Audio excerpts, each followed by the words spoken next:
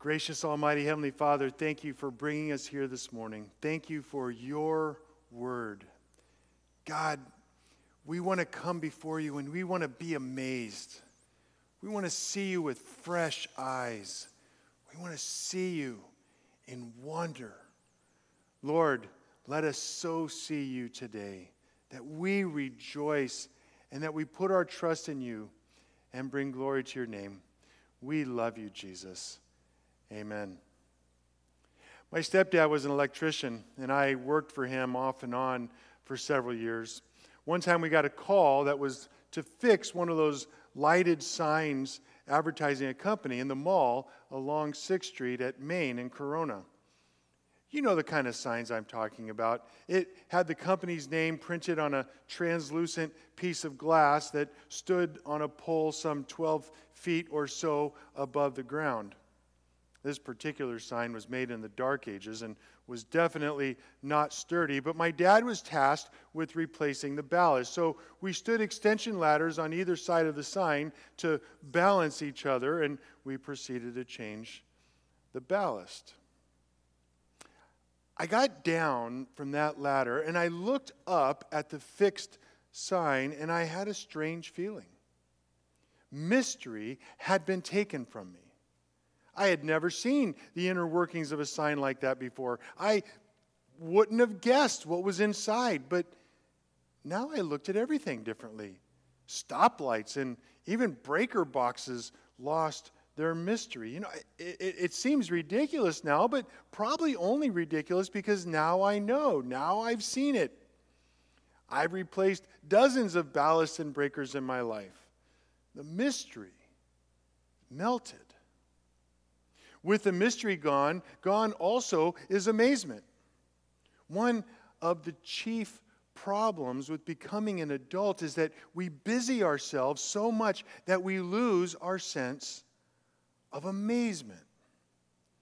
We don't bother looking at the oak trees and be astounded that so many leaves can come from water, air, and soil. We don't bother looking at the fish on the hook and be overwhelmed with every single scale fitting perfectly, allowing that fish to swim. We don't bother looking at the rabbi carpenter touching the unclean man and be amazed by Jesus with his compassion healing him from terror and shame. If we are to be the childlike creatures Jesus tells us will enter the kingdom of God, as opposed to the childish brutes that roam our city streets today, one thing we must absolutely recover is our amazement, our astonishment at God's great grace. Be amazed by Jesus. This morning, we want to be amazed by Jesus, the Holy One of God. We will see him here teaching with authority that drives away shame and doubt and unclean spirits. Teaching with authority that drives awe and fear of the Lord into the souls of those who have ears to hear. Teaching with authority that astonishes and amazes those who have eyes to see. Do not allow familiarity with the miracles of Jesus to rob you of the amazement and mystery that is your birthright as a child of God. Right now, be amazed by Jesus. Most importantly, in our passage today, we will see that God wants to disturb humanity. God wants to disturb you. He wants to reintroduce to your adult eyes childlike mystery. Because in the ministry of Jesus, God showed up. He showed us that he is relentless in his tendency to get all up in our face. He is relentless in his willingness to impress himself upon our lives. He is relentless in his labor to begin the judgment that belongs to those who will not hear. No matter where you go or what you do, God is with you. You can trust Him to guide you, or you can trust Him to thwart you. If you have eyes willing to see and a heart willing to be amazed, you will know Jesus, and therefore you will love Him and trust Him. Let's look at our passage this morning in Mark chapter 1, verses 21 to 28. And they went into Capernaum, and immediately on the Sabbath, Jesus entered the synagogue and was teaching. And they were astonished at His teaching, for He taught them as one who had authority and not as the scribes. And immediately there was in their synagogue a man with an unclean spirit. And he cried out, "What have you to do with us, Jesus of Nazareth? Have you come to destroy us? I know who you are, the Holy One of God." But Jesus rebuked him, saying, "Be silent and come out of him." And the unclean spirit, convulsing the man and crying out with a loud voice, came out of him. They were all amazed, so that they questioned among themselves, saying, "What is this? A new teaching with authority. He commands even the unclean spirits, and they obey him." And at once his fame spread everywhere throughout the surrounding regions of Galilee. As we begin going through the book of Mark, we will see in chapters 1 and 2 a progression of miracles. Jesus had announced in chapter 1, verse 15, that the kingdom of heaven is available. Now, Jesus proves it. Jesus' miracles demonstrate that authority over demons. He demonstrates His authority over bodily, physical problems. He demonstrates His authority over ceremonial uncleanness. He demonstrates His authority of immobility and incapacity. And the conclusion to these miracles, the point of all of these miracles, all of these demonstrations of power and authority and presence, is that Jesus proves He has authority to forgive sins. Grace, unforgiven sin, is your greatest problem and mine. Well, for those of us who trust Him, it is no longer your problem. Therefore, be amazed by Jesus. Let me say this again. The purpose of each of these miracles in Mark's Gospels in chapters 1 and 2 is so that you will know that Jesus can forgive your sins and He can guide you through every other problem you faced. So be amazed by Jesus. You and I are reminded to consider our own sin and to reflect on the fact that you too are incapable of saving yourselves. Each of these miracles are crucial, and we will deal with them in turn, but the cumulative effect is to impress the reader, to impress you and me with the authority Jesus has over every aspect of life, including my sin. That is why you and I must be amazed by Jesus. Because it's true. So often in our lives, we face situations, we face relationships that seem impossible. We cannot see how this situation could end well. We cannot see how this relationship can be made right. Humanly speaking, there is death, and there is no resurrecting the dead. So it is at this point we must be amazed by Jesus. It is at this point that we recognize His authority over life and death. The physical, the spiritual, our weakness, our hopelessness. Jesus is the King of all kings. He is the President of all presidents. Jesus is the ruler of all. Listen to how Paul puts this point in Colossians chapter 1.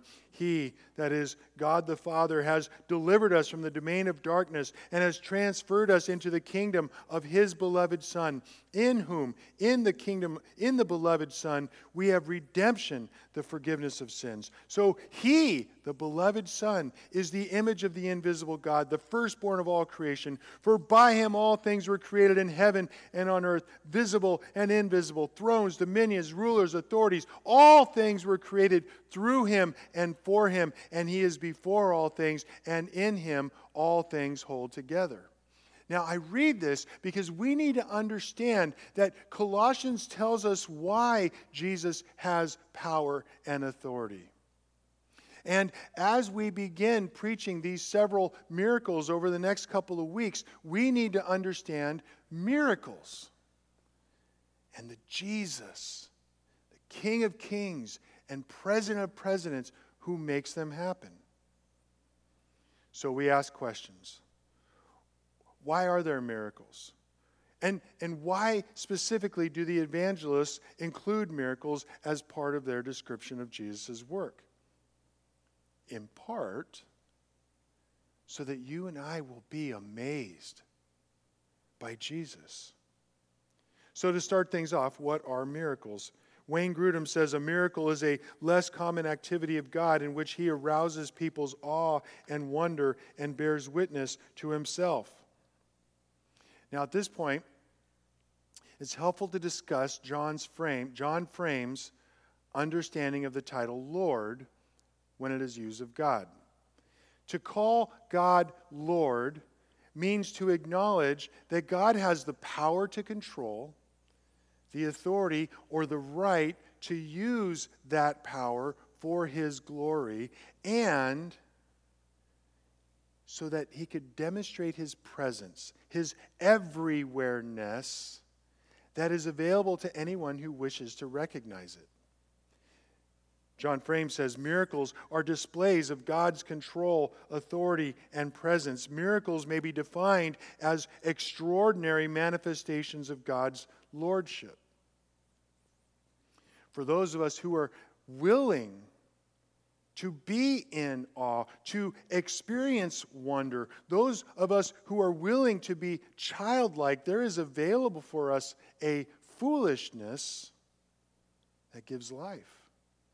For those who wish to remain adults in the presence of God, those who wish to be wise and to strike a manly bargain with the Almighty, they have available to them convenient excuses, convenient lies, and a wisdom, so-called, that starves the soul. It darkens the minds and evaporates the spirit.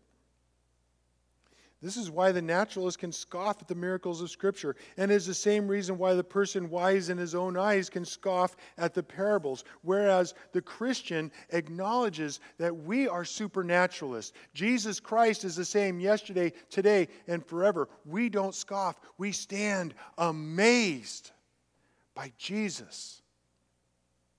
But let's look more closely at Frame's discussion of miracles. Described as mighty acts, miracles display the great power of the Lord to control His creation. As signs, they authoritatively reveal Him. As wonders, they create in the hearts of people a religious awe, the fear of the Lord.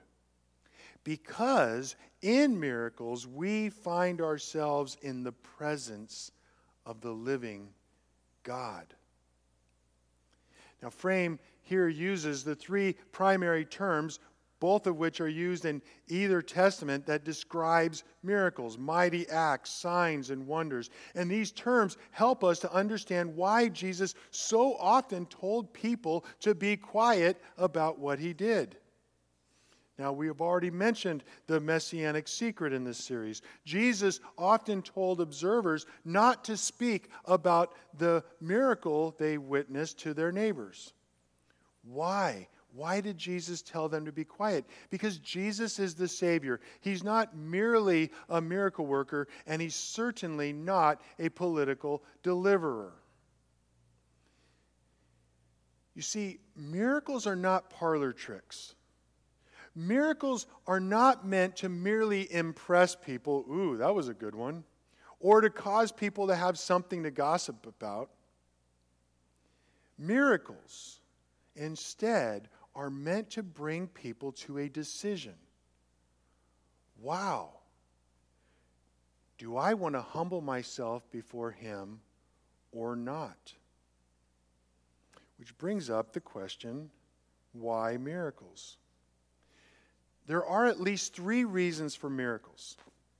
The most general reason why God initiated miracles is to validate his messengers. He wanted people to see his prophets, apostles, and even his son himself and say, wow, they must really be prophets of God. But that's only one reason. Very often, miracles are specific acts of judgment, or at other times, they are specific acts of redemption. For example, King Herod, struck by worms and dying immediately after he approved the crowd calling him a god, was a miracle of judgment. God opening the hearts and minds of his children to receive his unmerited favor is a miracle of redemption, as was parting the Red Sea and the water gushing out of the rock. You, me, repenting of our sins and trusting the promises of God for you in Christ is a miracle. You and me acknowledging that God is in control of the universe and my circumstances, that he has the authority, the right to determine our circumstances, and that he is in fact present with you and sees you in your need, whether he changes your circumstances or not. This attitude of trust is very much a miracle.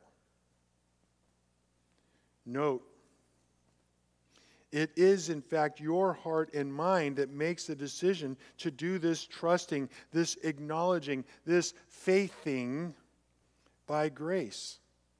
And the fact that you make very real, voluntary, eternally significant choices to look to Jesus does not take away from the fact that it is God at work in you to will and to act according to his good pleasure. So praise Jesus. In whatever circumstances you're in, be amazed at Jesus all the time. Now, with regard specifically to the miracle of exorcising demons, we will look more closely at that when we get to chapter 1, verse 39 in a few weeks. But at this point, what we must see in this narrative is Jesus putting his teaching into effect. He said in 1:15, the kingdom of God has come. It is available to you. It is as close as your fingertips. And to prove chapter 1:15 is true, Jesus defeated the strong man so he could plunder Satan's house. And he could lead us, Jesus' plunder, away from the slave market of fear of death that leads to all kinds of sinful folly. Jesus' teaching, Jesus' authority is such that he can command demons. Jesus can command that which against we have no power. You and I must be amazed by Jesus because Jesus has the authority to do miracles. And even more important than that, Jesus has authority to speak to everyone and everything and have his will accomplished. One day that will be blindingly apparent, though for now, for a very brief time, that glory is hidden. So today you need to choose. Today you need to choose to be amazed by Jesus. So let's break our passage down. Verses 21 and 22.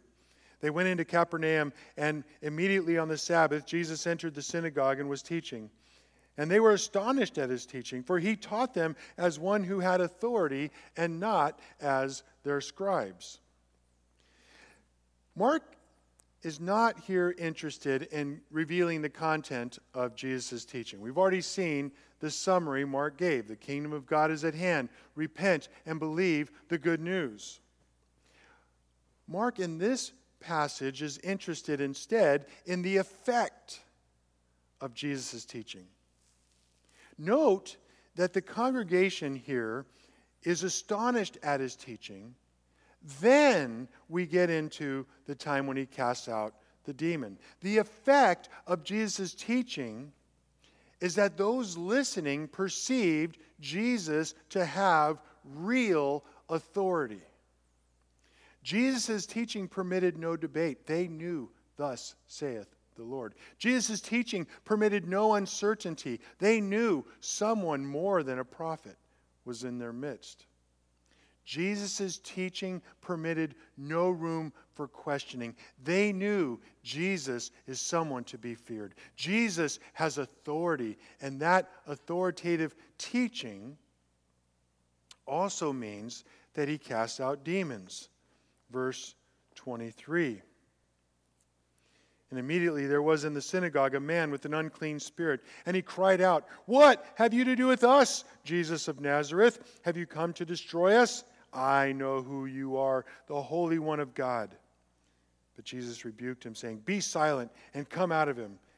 And the unclean spirit, convulsing him and crying out with a loud voice, came out of him.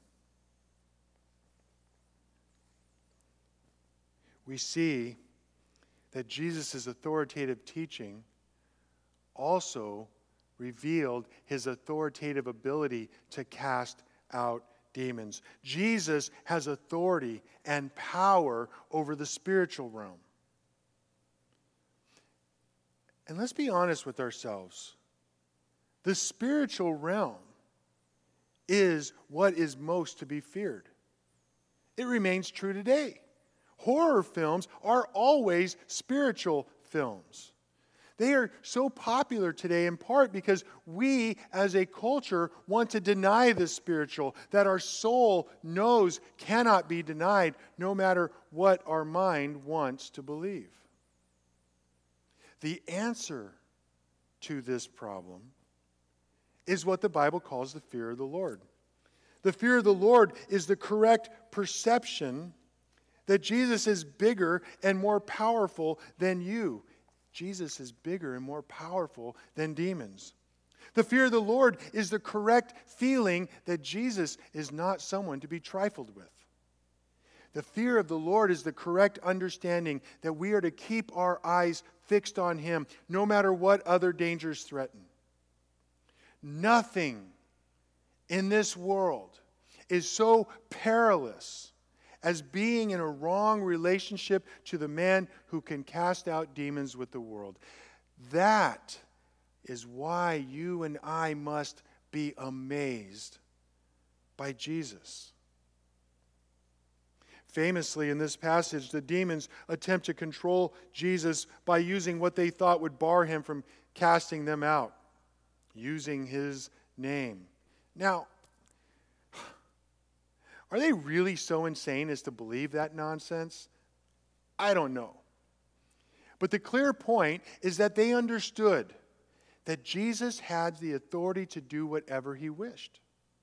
They knew he was, in fact, going to come and destroy them one day. They didn't know if it was going to be today or not. They knew that Jesus is the Holy One of God.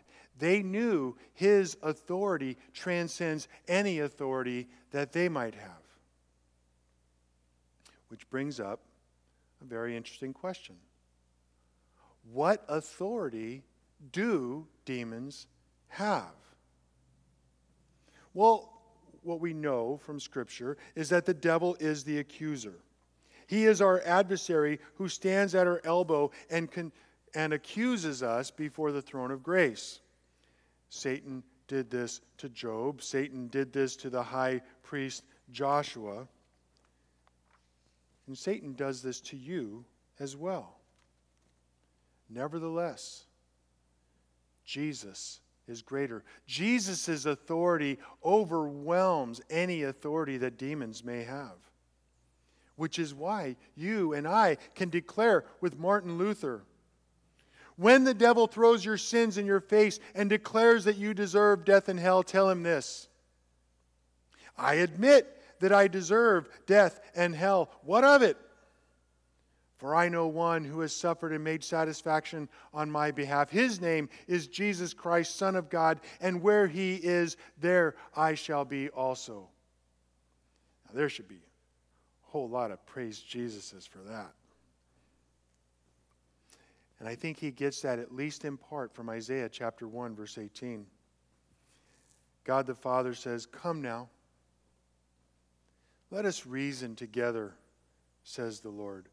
Though your sins are like scarlet, they shall be as white as snow. Though they are red like crimson, they shall be like wool. Though your sins are like scarlet, you, whoever you are, wherever you are, believer or non-believer, you can connect to the cross. Because it is in the shed blood of Jesus that washes away your sins. It is what takes the crimson, the scarlet blood of your sin and washes it away. Be amazed at Jesus. Jesus has the power. Jesus has the authority. And Jesus has the presence to be with you. And that power, that authority, and that presence is applied to your greatest problem. Your greatest problem is not demons. Your greatest problem is unforgiven sin. And this is what gives death its sting. The reality, however, is that for those who have trusted the promises of God for us in Christ, there is no unforgiven sin. It is done away with. It is forgotten. It is washed clean. Jesus cast out demons. Jesus healed the sick. Jesus cleansed the filthy. Jesus did these miracles so that you would know. Jesus did these miracles so that you would know that you know. Though your sins are like scarlet, they shall be white as snow. Oh, grace! Trust this promise. Live this promise. Rejoice every day in this promise. And be amazed by Jesus. Wrapping up our passage, verses 27 and 28. They were all amazed, so that they questioned among themselves, saying, "What is this? A new teaching with authority. He commands even the unclean spirits, and they obey him." And at once his fame spread everywhere throughout all the surrounding regions of Galilee. Be amazed. Go to Haiti and see demonic activity live right in front of your face. Go to Haiti and see the witch doctors chanting and groups of people dancing around them. It's a scary sight. Lord, don't let them see us in this truck. Demons wreak havoc. Look at the hut of the witch doctor. It's disgusting. It's gross. Demons destroy. And they are unbridled by human ingenuity. Demons cannot be controlled by anything in ourselves, but they are subject to the authoritative word of Jesus. That is why Jesus' fame spread. No one can compete with that. Jesus casting out demons with the word is grace upon grace upon grace. Jesus' best friend John tells us the reason the Son of God appeared was to destroy the works of the devil. My friends, I almost cannot overstate this. Demon, be gone. Sin, be gone. Fear, be gone. Death, be gone. And demons and fear and sin and death must obey. Death, where is your victory? Death, where is your sting? It is gone. And you, today, right now, can be amazed by Jesus. Now, allow me to emphasize this in another way. I want to look at another verse, and I want to see this authority of Jesus. Yes, Jesus spoke to the demons and cast them out, and they left. Praise Jesus for that. And remarkably, Those who saw him do this knew that this was gracious. It was gentle. It was caring to those who were in that synagogue. Jesus' authority was gentle. In Luke 4:22 we see, and all spoke well of him and marveled at the gracious words that were coming from his mouth. Now, this part of Luke is not talking about the same day that we see in Mark chapter 1. But what we see here is a demonstration that Jesus' authority for you and for me and for our near ones is gentle, not harsh. It is gracious. It is life-giving. We don't deserve it. We deserve harsh punishment. My friends, never ask for what you deserve. You will be in hell before you can finish your sentence. But here we see grace, God's grace alive. Praise Jesus. You are not treated as your sins deserve. The cross of Christ. The cross of Christ is where he banished Satan. He banished his works, and he banished sin and death and fear and hopelessness from your life. This is the most gracious, precious, gentle, wonderful thing that can happen to you. So trust God's promises and be amazed by Jesus. Well, how do we do this? How do we be amazed by Jesus? I want you to note that my big idea is a passive command. Now, I am following a time-honored tradition rooted in Scripture that acknowledges that many of God's commands cannot be directly obeyed. They must be indirectly obeyed. Paul says, for example, be renewed in the spirit of your mind. There's a whole bunch of passive commands in the New Testament. You were told to be saved, be transformed, be reconciled, be enlarged, separated, perfected, filled, be empowered, be humbled, and be sanctified, among others. And note, these are all commands. God means for you to obey them. By the way, just in case you didn't know, God does not mean for you to find excuses or say, oh, well, he'll forgive me. No. God means for you to go to him for grace, for his undeserved power to obey these commands. So, again, the question is, how do we go about it? How do we train ourselves to obey these passive commands? Put yourself onto the path of life. You see, life is about habit. So, develop habits that lead you to experience life. Pray about and consider which habits of yours lead to death, who don't lead to joy. And take off those habits like a dirty shirt. And then expose yourself to mystery with a childlike heart. Start with something easy. Go outside and really look at a tree and picture God making each and every single leaf. See the joy in his face as he's doing so.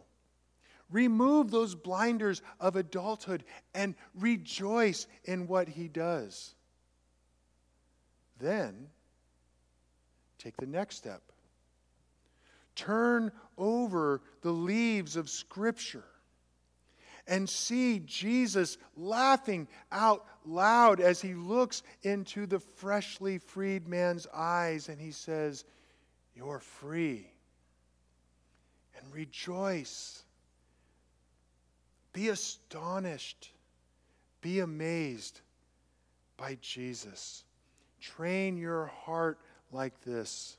Go back to his word and start seeing everything around you differently. You will rejoice, you will praise Jesus, and you will be amazed by Jesus. Lord, in order to see with fresh eyes, we need you to open them. We need you to wash our eyes free of the things and the circumstances and relationships that we covet. And we need to know your power working in us and through us and for us. God, do this so that we will rejoice and we will be the cause, the means of others near us to rejoice as well. We love you, Jesus. Amen.